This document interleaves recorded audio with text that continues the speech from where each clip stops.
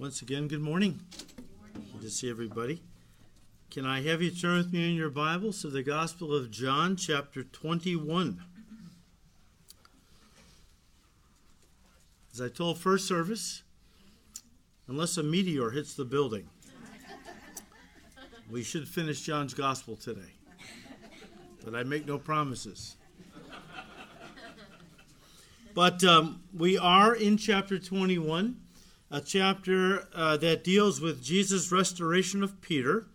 But as we have said numerous times, Jesus is restoring Peter by teaching him lessons in true love, God's love. And of course, by extension, teaching all of us about God's love.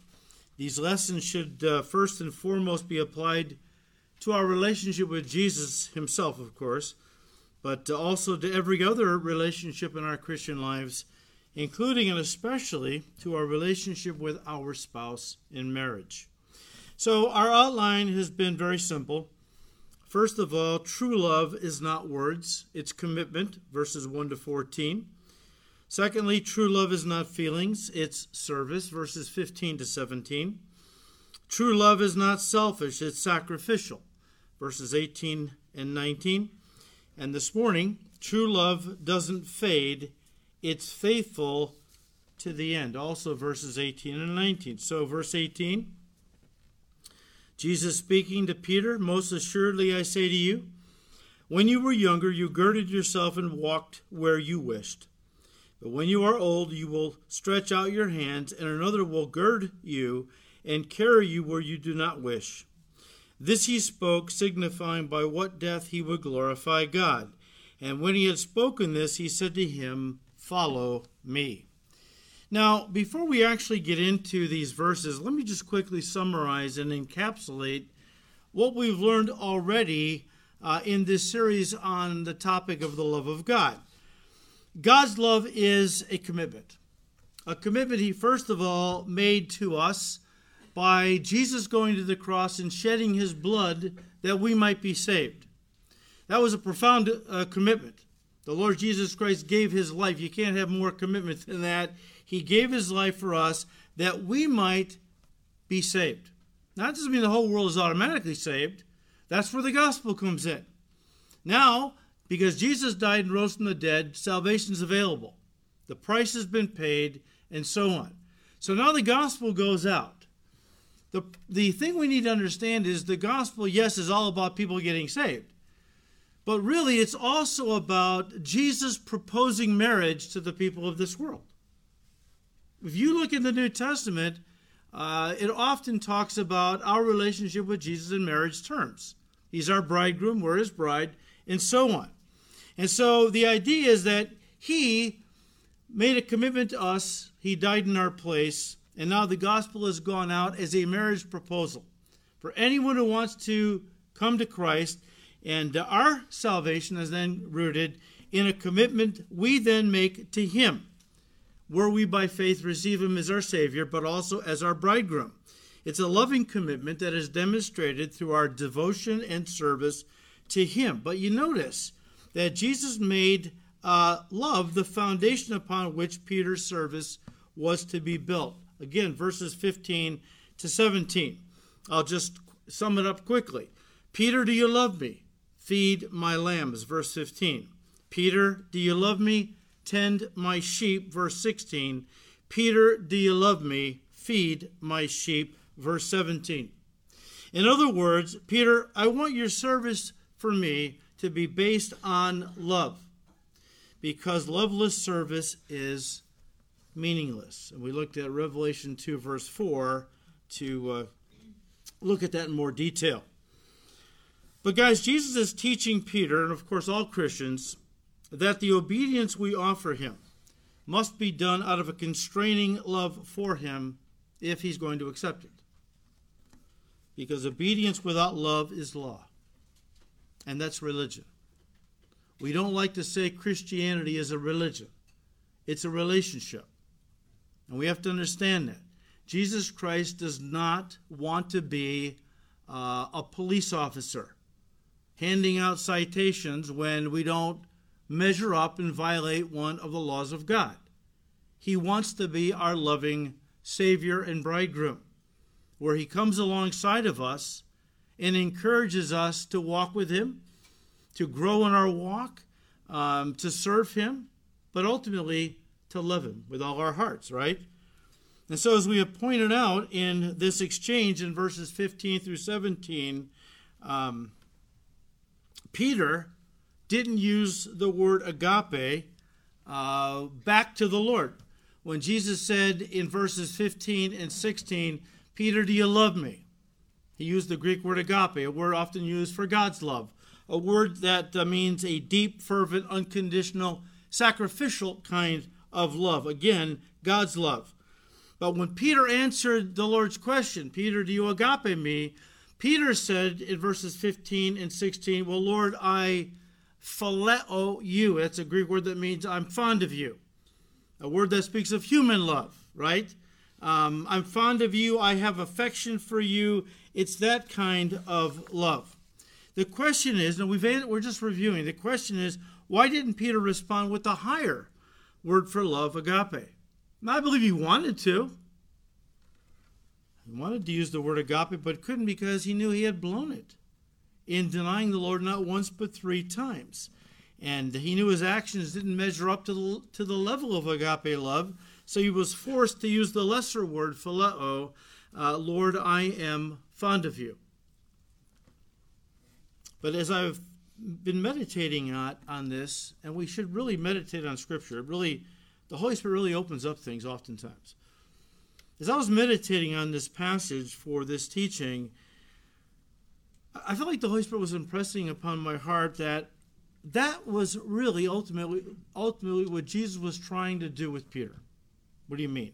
Well, I believe Jesus was trying to get him to admit that his love and devotion for the Lord was not as great as he, Peter, had pledged that it was. You remember now that Jesus said in the upper room the night before the crucifixion that before the night is out, you're all going to be stumbled because of me. And Peter said, well, though these guys are stumbled, these other disciples, I will never be stumbled. And Jesus said, Peter, before the night is out, before the rooster crows twice, you will have denied me 3 times. Lord, I would die before I would ever deny you. Here's the thing. Peter thought his love for Jesus was stronger, purer than it really was. I think he was sincere. I don't think he was lying at all. But he didn't know his own heart. The heart is deceitful and desperately wicked, right? Who can really know the heart but what? God himself, right? Jeremiah 17:9.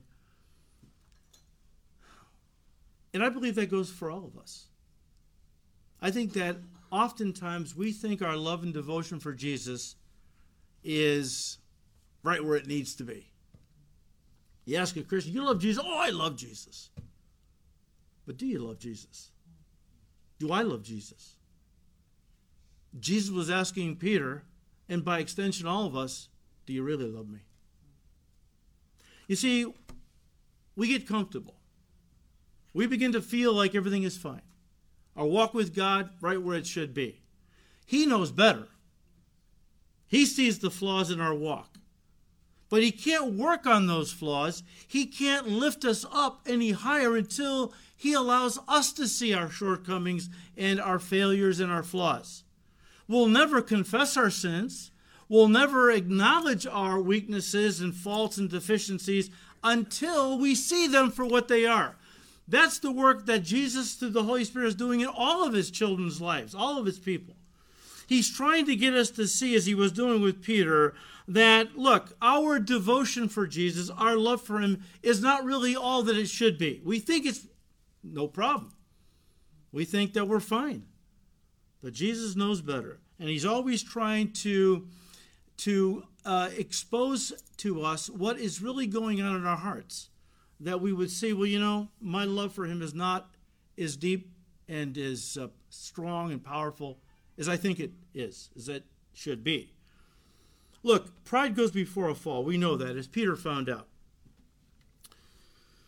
But if we will humble ourselves and in the sight of God, he will lift us up. If we will be made to see what's really going on, right, in our hearts. I just think that's where the Lord wants us to be. And what he was doing with Peter was bringing Peter to a moment of self-realization.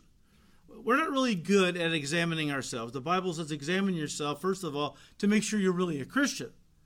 But we should always be examining ourselves to see where we are with the Lord at any given time. And if we're honest, we would have to admit, Lord, my love for you isn't as deep as it should be, as deep as I want it to be. I'm not going to gloss over it. I'm not going to pretend it's what it's not. And what that does is it causes us to bring our hearts to him and say, Lord, I want to love you more. Now, there's a lot of times we don't see it for what it is. We're so locked into our pride. We're so convinced of our own spiritual superiority to other Christians, like Peter was, that what has to happen is the Bible says pride goes before a fall. Sometimes God has to let us fall.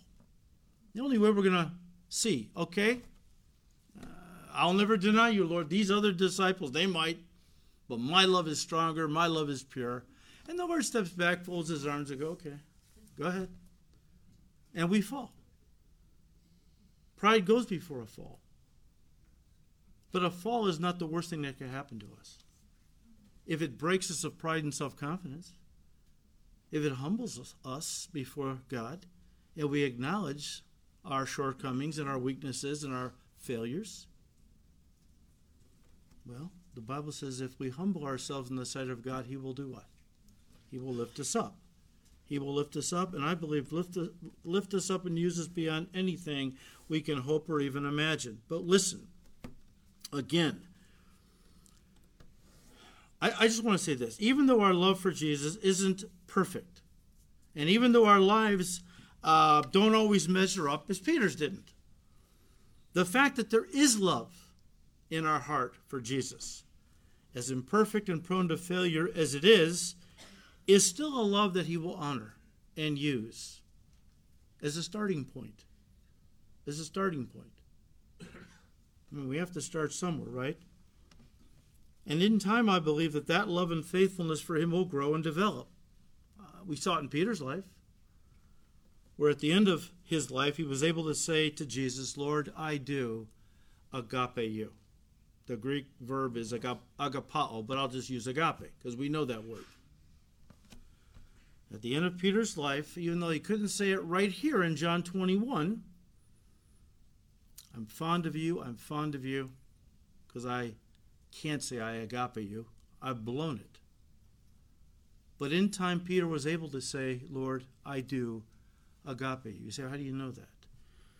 Because right here in verse 19, Jesus tells Peter that by following Jesus, it would mean his life. And yet Peter didn't bolt. He didn't bail. He hung in there. He stayed a disciple of Christ all the way to the cross. And as Jesus said earlier in the evening of the night before his crucifixion in John 15:13, he said, greater love is no one than this, than to lay down their life for a friend. Jesus said, you are my friends if you do whatever I say.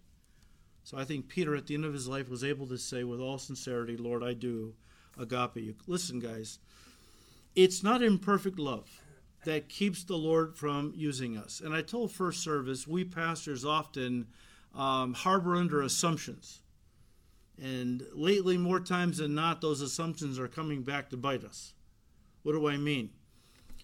I've always grown up believing that every Christian wants to go higher in their relationship with the Lord. They want to love him more, right? They want to serve him more. That's what I've assumed. As I've talked to more and more pastors, it's becoming more and more clear that a lot of people who go to church are more interested in what God's going to do for them than what they're going to do for God. And that's sad. So when we talk about taking up the cross and following Jesus, it's like I'm looking at deer in the headlights with some people, not everyone. But I get this from a lot of pastors. I just don't feel I'm connecting with people. Because they're take up my cross, deny myself, and follow Jesus. What is that? I want to know how God can make me healthy. and wealthy and prosperous and so on. But for those of you who want to be used, even though our love is imperfect, that doesn't keep the Lord from using us. What keeps the Lord from using us is the perception we often have that our love for Jesus is perfect. We would never say it that way, but it's in our hearts that no one loves him more than I do. I'm good with him. Jesus and I were tight. Peter thought that. That's what hinders God from using us. It's pride. It's pride. In fact, let me say that I don't believe a Christian ever reaches the level of agape love for the Lord until he does use them. The reason I believe that is because, as I have witnessed in my own life and in the lives of others I have read about, because I love reading Christian biographies, it seems that love and service, listen, develop together over time. Let me say it again. Your love for Jesus, coupled with your service for Jesus, grows and develops together over time. But before he calls us into service, he wants us to acknowledge that our love for him is imperfect. And what measure is he using? How do we know that it's imperfect? Well, it's demonstrated by our disobedience. That even though our spirit is willing, our flesh is often weak. Well, let me rephrase that. Even though our spirit is willing, the flesh is always weak.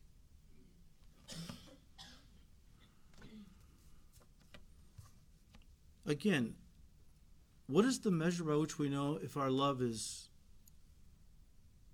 not where it should be? The level of our disobedience.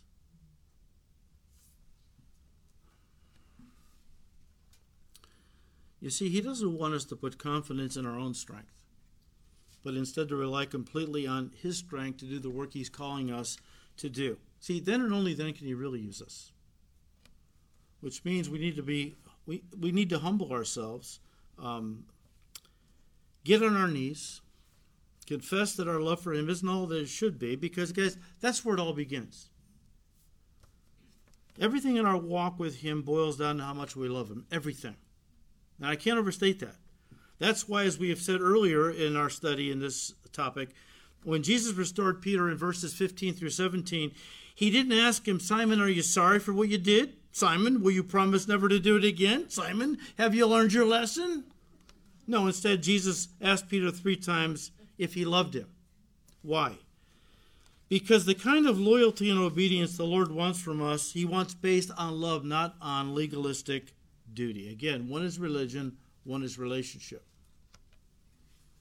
And that's where the Lord needs to break us before he can use us. And he does so by letting our pride cause us to fall. That's what he did in Peter's life.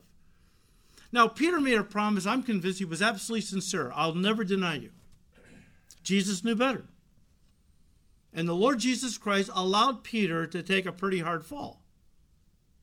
And he did it not because he didn't love Peter, but because he did love Peter. He knew that Peter was never going to be the man of God wanted him to be, or be used by the Lord as God wanted to use him, as long as he was putting confidence in his flesh, in his own strength, right? And so he had to let Peter fall. Now, Peter was devastated. Peter thought, that's it. My ministry for Jesus is over. I'll never be able to serve him now. I can't even look at him. How can I even face him? What Peter didn't know at the time was that his greatest years of ministry were yet future. And that's the way it goes for all of us. A life of effective service for God always starts with the breaking of pride and self-confidence in our hearts. And once he's broken us down, through whatever means he uses, usually he lets our pride he lets our pride get the best of us, and it brings us down. We fall. Often that's the best thing that could ever happen to us as a Christian. So I stopped putting confidence in my own strength. Peter was a much better man after he fell than he was before. A much better servant, right? Because once he's broken us down, then he will build us up in the Spirit and use us for his glory. I'll read to you James chapter 4. You have to turn to it, really, verses 8 and 10. Come close to God, and God will come close to you. Humble yourselves before the Lord, and he will lift you up in honor. Guys, what do we use as a gauge? Think of a gas gauge in a car, which determines how full the fuel tank is, right? How much gas is in the tank. What kind of a gauge do we use to determine how full our heart is when it comes to our love for Jesus? Well, again, very simply, it's obedience. It's obedience. Because Jesus said, if you love me, keep my commandments. And I don't think I think we can say it this way and not damage at all what Jesus was saying. And I believe he would go on to say, and the greater your love for me, the more you will keep my commandments. It all depends on love. He wants our obedience connected not to religious fear, where if I step out of line, God's going to send a lightning bolt and kill me. So a lot of folks obey their deity because they're afraid of the consequences. We as Christians want to obey God because we love him. And we fear grieving his heart. That's the purest motivation. Obedience becomes the gauge by which I know how much my heart is full of love for Jesus, how much I obey him.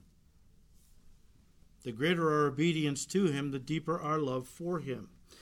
Jesus went on in verse 17 to challenge even Peter's affection for him. Are you fond of me, Peter? Do you agape me, Peter? I'm fond of you. Do you agape me, Peter? I'm fond of you. Are you fond of me? Oh, Lord, now that devastated Peter. At least give me that, Lord. I may not be able to say I agape you, but at least give me that I'm fond of you. Why did Jesus press him on that point? Because Peter wasn't being obedient. He wasn't being obedient to what the Lord had commanded him to do. He wasn't waiting in Jerusalem. He was fishing in the Sea of Galilee. We can't even say we're fond of Jesus if we're not willing to obey the least of his commands. I mean, waiting, that's a pretty easy command, right? Peter couldn't even do that. But listen, so is coming to church to be with the people of God. That's something we're commanded in Scripture, Hebrews 10, 24 and 5. How about reading our Bibles every day? Matthew 4, verse 4 implies just as we need food every day, our daily bread, we need our daily spiritual food, the Word of God. So Jesus said to Peter, Peter, do you love me? If so, then serve me. And he's saying that, guys, to every one of us. Love has to be the motivator. Love has to be the underlying principle, right?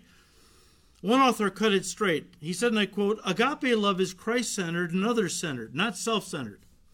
You are not a true disciple of Christ if all you do is think about yourself and your problems and your needs.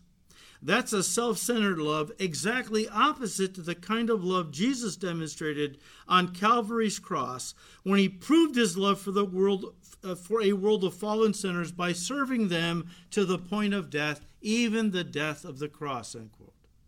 All right. With all that in mind, it brings us again to the final point of our outline. And that is that true love doesn't fade. It is faithful to the end. Let's read again verses 18 and 19. Most assuredly I say to you, Peter, when you were younger, you girded yourself and walked where you wished. But when you are old, you will stretch out your hands, and another will gird you and carry you where you do not wish.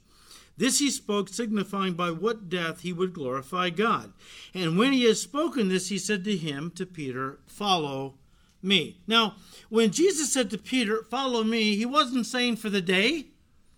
Or how about this week? I know you got some time off. He was proposing a lifelong commitment. Peter, I want you to be my disciple for the rest of your life. I thought we had that nailed down when I first called you into the ministry. But you went back to fishing. Maybe I didn't make myself clear, Peter. The commitment I'm proposing to you is a lifelong, unconditional commitment. I gave you an unconditional commitment when I died for you. And I'm asking you to commit to me in the same way. Maybe not to die literally, but figuratively every day by denying yourself, taking up your cross, and following me. Now, when Jesus said to Peter, follow me, again, calling him to a lifelong commitment as one of his disciples, a life that would end in martyrdom. He told Peter that right up front here. John tells us that Jesus was signifying the death that Peter was going to die for him, that Peter's arms would be stretched out, and that he would die as his Lord died through crucifixion. Let me paraphrase what I think Jesus is also saying to Peter, or is saying to him through these verses. Peter, when you were young, and the idea is in control of your life, you did whatever you wanted to do. But now, Peter, you are not the master of your life anymore. You've turned control of your life over to me. And now I will lead you where your flesh does not want to go, to a place that will bring me the most glory. In other words, Peter, there is a cross in your future. History records that when Peter was in Rome and was sentenced to death, that when the soldiers went to crucify him, he requested that he be crucified upside down, because he said, and I quote, I am not worthy to be crucified in the same manner as my Lord. Do you hear in those words, Jesus, I agape you? Yeah. Again, Jesus told Peter up front that he was going to be martyred for his faith, and Peter still committed. I wonder how many of us, and myself included, if Jesus said to any one of us, okay, I want you to follow me, I'm going to tell you up front, though, they're going to kill you.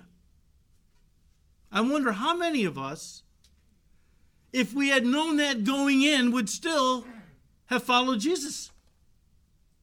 You know, we kind of pick on Peter because, you know, he did blow it and he shot his mouth off a lot. But God bless him. God bless him. His heart was right. He was weak in his flesh, but his heart was right. He followed his Lord all the way to the end, even though he knew what it was going to cost him. Guys, to be a disciple of Christ, you've got to first count the cost. That's obvious. And then commit yourself to Jesus, relinquishing, listen, all control of your life to him, no matter what. I was teaching somewhere, and I was talking about a similar topic. And I said, look, Christianity is not hard to understand. I'm not saying it's easy to live. I'm just saying it's not hard to understand.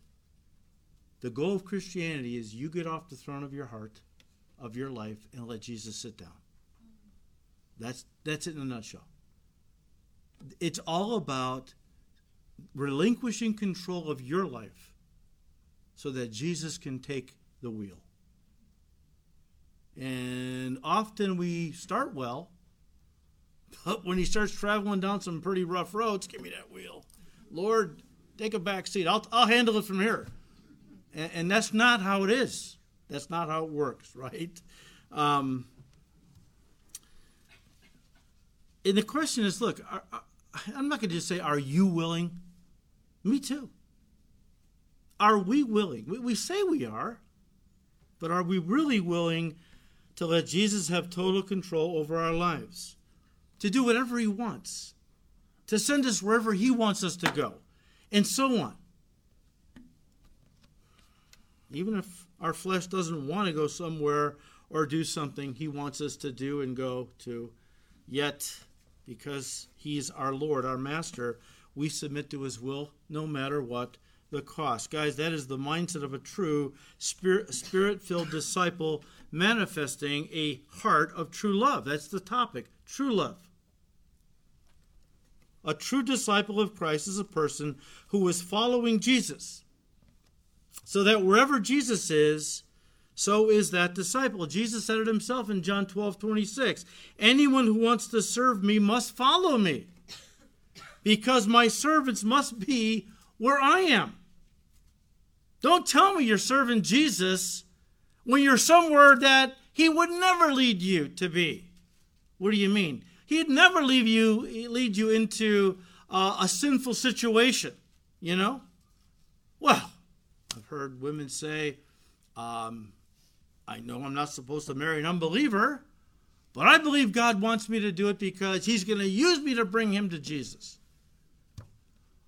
Okay, well, the Bible says that you are not to be unequally yoked. You're not to marry an unbeliever. Oh, but I prayed about it, and God told me for me it was okay. So you've got special dispensation. Well, I didn't realize that. As long as God gave you special dispensation, then you go right ahead. But I think we all know better. You know, I mean, I would tell people, look, Jesus would never lead you into a bar to hang out. Might lead you into to witness to somebody. I'm not saying that. He never lead you into a bar to hang out or to smoke dope. Never lead you into looking at pornography or into adultery or fornication or to marry an unbeliever or to steal or lie or cheat or do anything else that violates his expressed will for your life as expressed in his word. In fact, the first place he's going to lead you is the cross. Because until he leads you there, he's not going to lead you anywhere else. The first place he will lead you is to the cross, which is where you learn to die. And me too. And I got news for you. It doesn't happen once and you're good for the rest of your life. You got to pick up your cross and die daily. This is a lesson, and you die to self and learn to live in absolute obedience and surrender to the will of God. And guys, this was a lesson that even Jesus himself in his humanity had to learn. You have to turn to it, but Hebrews 5, verses 8 and 9. Though he was a son, this is the Lord Jesus Christ it's talking about. Though he was a son, the Son of God, yet he learned obedience to the things which he suffered. And having been perfected, he became the author of eternal salvation to all who obey him. Jesus in his humanity had to learn obedience. Please don't misunderstand. That doesn't mean he was a rebel and God the Father had to discipline him and bring him into, conformity to the Father's will. Jesus said, I always do the things that please my Father. What the writer is talking about is that Jesus was always obedient, but he learned greater and greater levels of obedience the closer he got to the cross. Jesus is saying to all of us who are his disciples, follow me to the cross. As the Father sent me, so I'm now sending you. John 20, verse 21. Guys, as I just alluded to, the cross is more than an instrument of death. It is a principle of life. Jesus, again, he said in Luke 9, unless you take up your cross and deny yourself daily, you cannot be one of my disciples. It's not a one-time thing and you're done. It's a principle for your life. And a lot of Christians don't even think about what that means. I mean, there's a lot of folks that our culture has become so, people are still going to church, although not many young people. I hope this revival in Kentucky is real. They're not always real, but from what I have seen, it's hopeful. And I've been praying, Lord, if it's real, will you please bring it up to Chicago quickly? But this is a principle for life. And a lot of folks just don't even think about how they can deny themselves for Jesus' sake. It's how they can get the Lord to give them what they want. Verse 19 again, this he spoke, signifying by what death he would glorify God.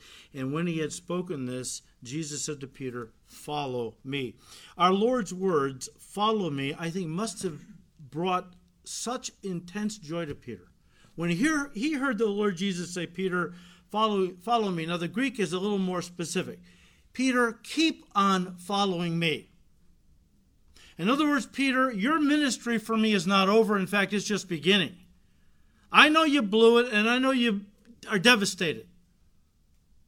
But I want you to know something. Your ministry for me is not done. It's only your best days for me are yet future. So Peter, keep on following me. Don't give up.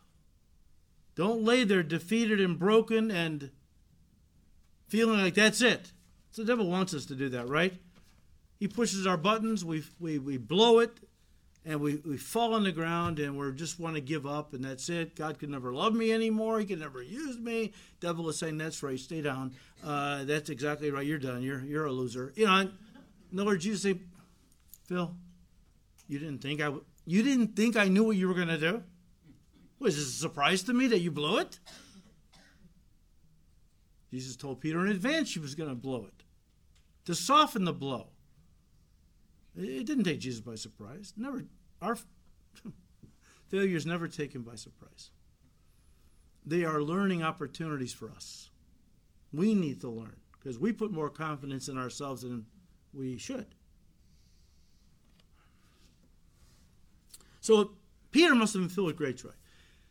I just imagine that, and Jesus said, well, follow me. And Jesus was walking away now. And Peter is right there following the Lord. Be careful, because the devil will always attack you right out of the gate. What do I mean? You're a brand new Christian, just saved, just out of the gate, watch out. An old flame suddenly calls you or Facebooks you or whatever they're doing nowadays, tweets you, or I don't know what they're doing. I'm not on social media, so you'll have to help me. I've heard this from more than a few young ladies who got saved and right when an old flame is knocking at the door or something, right? An unbeliever who she fell with many times before she got saved.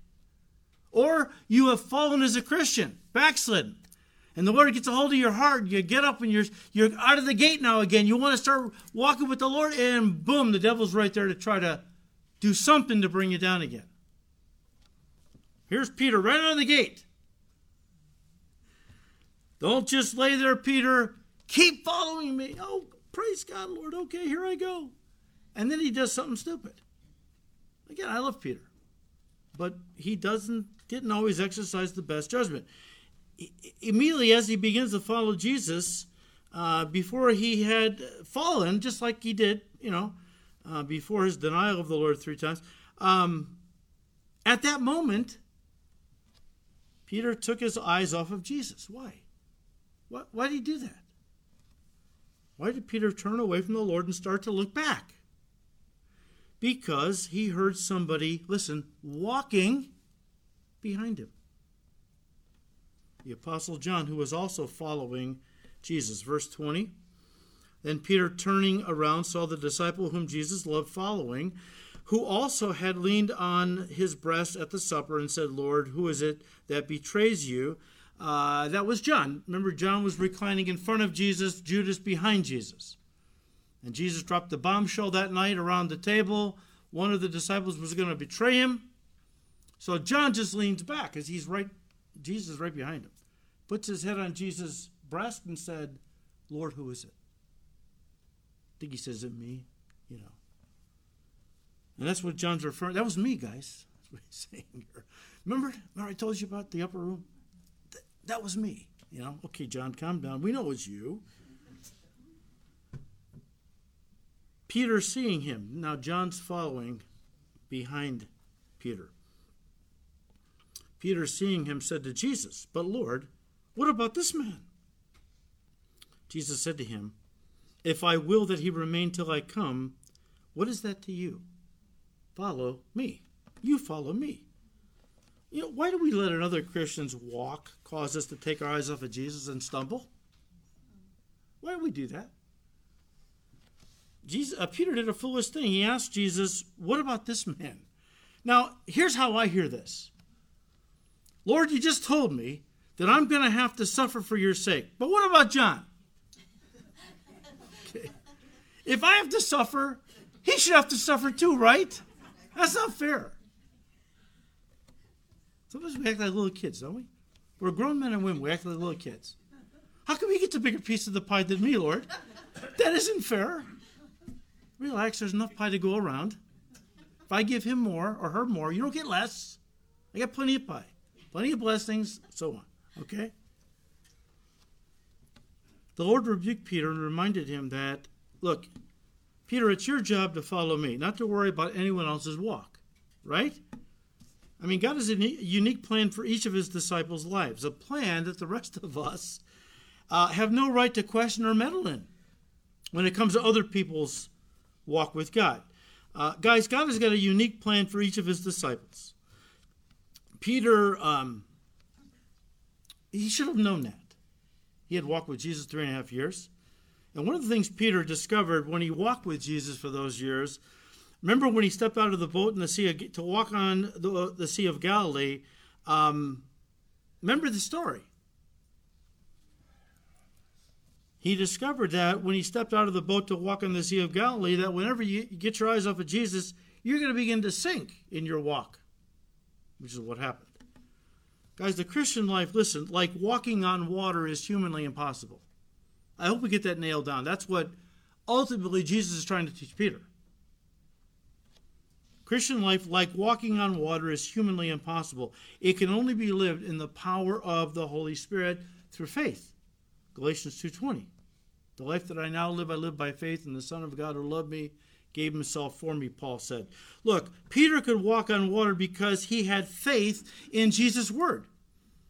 Now, they had been rowing for hours. It's the fourth watch of the night between 3 and 6 a.m.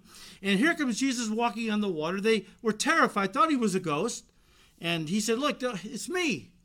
And Peter said, well, Lord, if it's really you, let me come down out of the boat and walk to you on the water. Jesus said, what?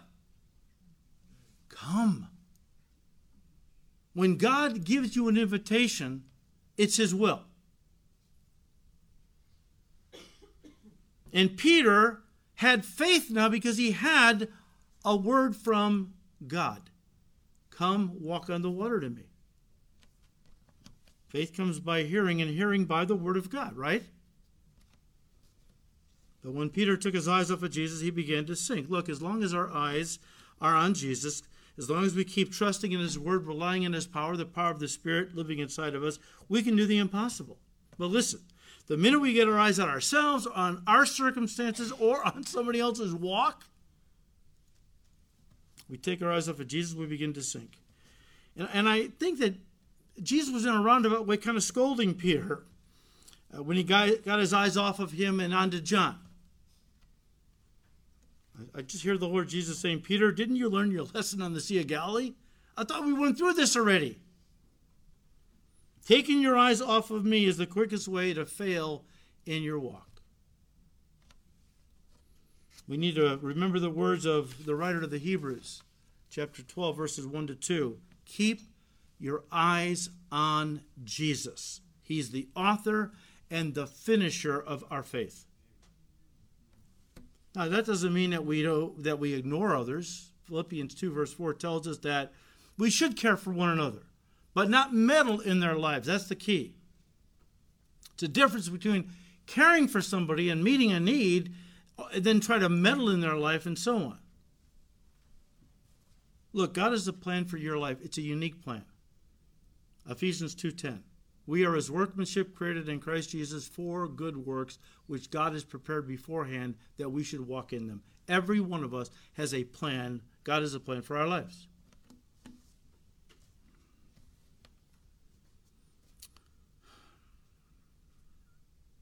Our job is to just follow Jesus for the plan he has for us.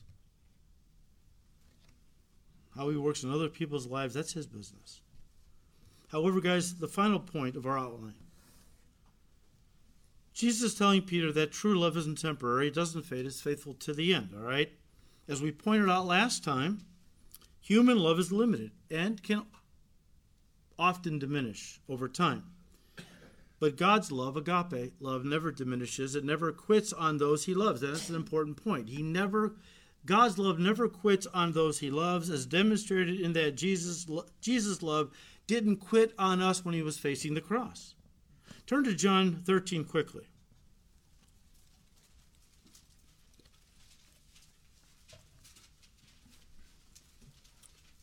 Again, this is in the upper room, the night before Jesus' crucifixion.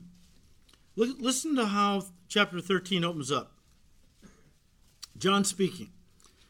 John 13:1. Now, before the feast of the Passover, before they actually started eating the meal, when Jesus knew that his hour had come, that he should depart from this world to the Father, having loved his own who were in the world, listen, he loved them to the end. That phrase in Greek could either mean to the last or utterly and completely, or maybe all of it. John is telling us that Jesus loved all of us, and he loved us all the way to the cross, all the way to the completion of our redemption. Redemption is a word that means to release a person from slavery by paying a price. He didn't just love us in words, is the idea. He didn't just start the work of redemption and then stop short, not finishing what he started.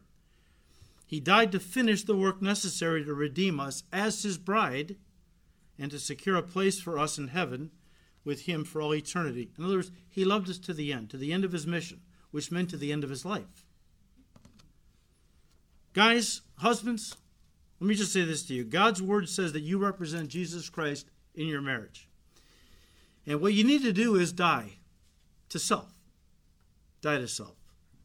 To finish the work you began when you stood before God, family, and friends on the day you married your wife. And you made a promise, or a solemn vow to God, actually, that you would stay faithful to her and that you would remain by her side in sickness and health, for better or for worse, until death separated her from you. And women, you have the same responsibility. You made a vow as well. That's the work you need to continue till the end of your lives here on the earth. The work of building a strong and God-honoring marriage, because true love doesn't fade. It's faithful to the end. Now, someone would at this point say, but Pastor, it's hard living with my spouse. You don't know this woman. I mean, it would simply be easier if I gave up on this marriage and divorced her, or him. Well, all I can say is, thank God our bridegroom, Jesus Christ, didn't feel that way about us and take the easy way out by not going to the cross, by refusing to die for his bride. Thank God he didn't stop short, but loved us all the way to the end by finishing the work of redeeming us on Calvary's cross, where, before he bowed his head and dismissed his spirit, he said, it is what? Finished. It is finished. Okay. And because I want to say that about our study in John's Gospel today, it is finished. Let's put our heads down and make a mad dash for the finish line. So verse 21. Peter, seeing him, said to Jesus, but Lord, what about this man? Jesus said to him, if I will if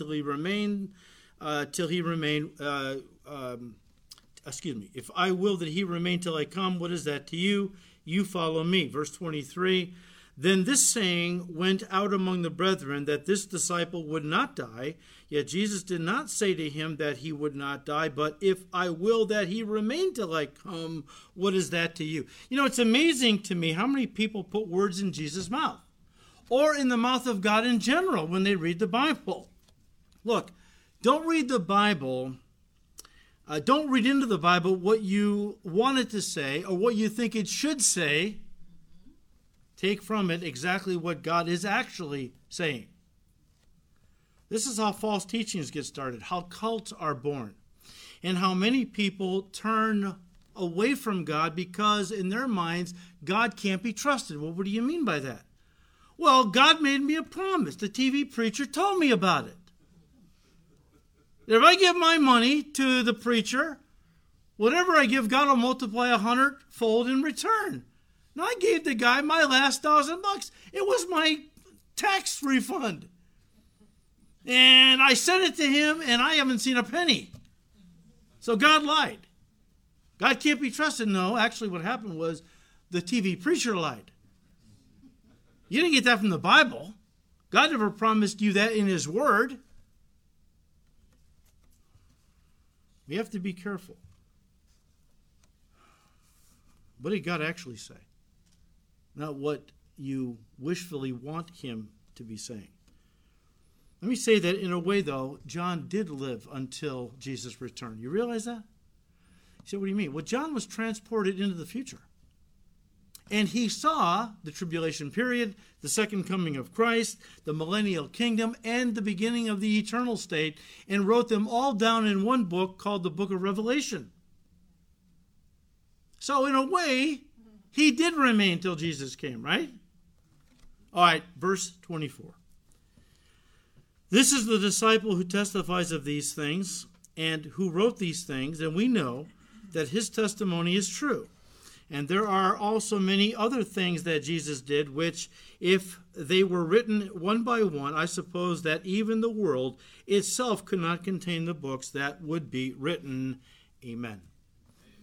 It's interesting that, as John tells us, there are a lot of aspects of Jesus' life. In other words, a lot of things he did, a lot of things he said, that were never recorded in the Bible.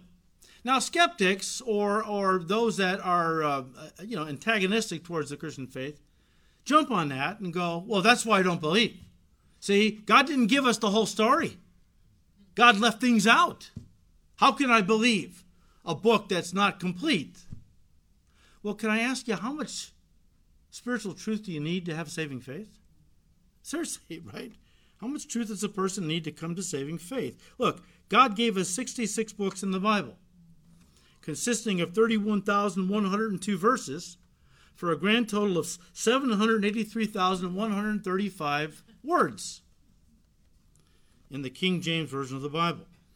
If a person reads every word in the Bible and still refuses to believe in Jesus Christ as their Savior, it wouldn't matter if God gave them 1,000 books containing 1,000,000 verses, totaling 1,000,000,000 words. They will never come to saving faith. And you know why? They don't want to come to saving faith. They're looking for excuses not to believe. If a person's heart is open and all they really need is one verse to believe and be saved, I got one for them. How about John 3:16? For God so loved the world that he gave his only begotten Son, that whoever believes in Jesus would not have to perish in hell, but would have everlasting life. You know, people, that one verse is brought to Jesus Christ over the millennia. Guys, the whole theme of the Bible is redemption, which, when you're talking about us now, the whole Bible is about Jesus shedding his blood that we might be saved. So I guess in that regard, the whole theme of the Bible is the love of God. The love of God, which begs the question. I'll read this and we'll close. It begs the question, how many times does God have to tell you he loves you before you believe him? How many times does Jesus have to die for you before you surrender your life to him as your loving Savior? Maybe you're hesitating because you don't want people to think you're nuts. Okay? One of those crazy Bible-thumping Jesus freaks. One of the greatest hymns ever written on the subject of God's love was written by Frederick M. Lehman in 1917. It's simply called The Love of God. Let me read it to you. The love of God is greater far than tongue or pen can ever tell. It goes beyond the highest star and reaches to the lowest hell. The guilty pair bowed down with care God gave his Son to win. His erring child he reconciled and pardoned from his sin. When years of time shall pass away and earthly thrones and kingdoms fall, when men who here refuse to pray on rocks and hills and mountains call, God's love so sure shall still endure, all measureless and strong, redeeming grace to Adam's race, the saints and angels' song. Beautiful, right? The final stanza of that song, which you'll find today in that song, but the final stanza was added to it later by a man the authorities had deemed crazy and had sentenced to an insane asylum. After he died, they found these words scratched on the walls of his cell. They became the final stanza of that beautiful little song. Here it is. Could we with ink the ocean fill, and were the skies of parchment made, were every stalk on earth a quill, and every man a scribe by trade, to write the love of God above would drain the ocean dry. Nor could the scroll contain the whole, though stretched from sky to sky. You tell me the man who wrote that was not a Christian. That has the Holy Spirit all over it. Would to God all Christians were that crazy. Crazy in love with God. Right? Crazy in love with Jesus. I don't know, the man who wrote that sounds pretty sane to me. Maybe he lived in a country where, just by virtue of the fact you're a Christian, you were considered a communist country. You were considered crazy, a danger to the state, and they imprisoned this guy. I don't know. You wouldn't be the first person who loved Jesus to be imprisoned because he was or she was crazy. Guys, that man who wrote that sounds about as sane as anyone can be. Folks, the sanest thing you can ever do is to receive God's loving gift of eternal life through Jesus Christ, his Son. And that's why John wrote his gospel. I'll end with the words of John. That's why John wrote his gospel. John 20, verses 30 and 31. And truly, Jesus did many other signs in the presence of his disciples, which are not written in this book. But these were written that you may believe that Jesus is the Christ, the Son of God, and that by believing you may have life in his name. Don't let another day pass before you get on your knees and you receive Jesus Christ as your loving Savior. He'll either be one of two things to you, and I'll close with this. He'll either be your loving Savior or your righteous judge. And what you do with him today will determine what he becomes to you in the future. May God give grace. The way is open for all people to come and receive Jesus as their Savior. May God give the grace for everybody to accept his invitation. Father, we thank you, Lord, for this incredible gospel, so full of light and truth and life. We thank you, Lord. We ask you to keep leading us in our studies in your word. What do you want us to study next? Lay that on our hearts. And we thank you, Lord, and we just pray that everybody here this morning or watching online, if there's anybody who has not made a commitment to Jesus Christ, would do so right now by praying a simple prayer. Lord Jesus, I believe that you are the Son of God who came down to the earth to die for my sins, and that 3 days later you rose from the dead bodily. And Lord, I believe you shed your blood that my sins might be forgiven. And I receive you right now as my Lord and my Savior. I ask you to be my King, to take over my life, to guide me where you want to lead it, to use me for the work you want to do through me. And Lord, I ask that you would fill me with your Spirit, that I would have the power to live this supernatural life as I follow you. Thank you, Lord Jesus. I ask all this in your precious name. Amen.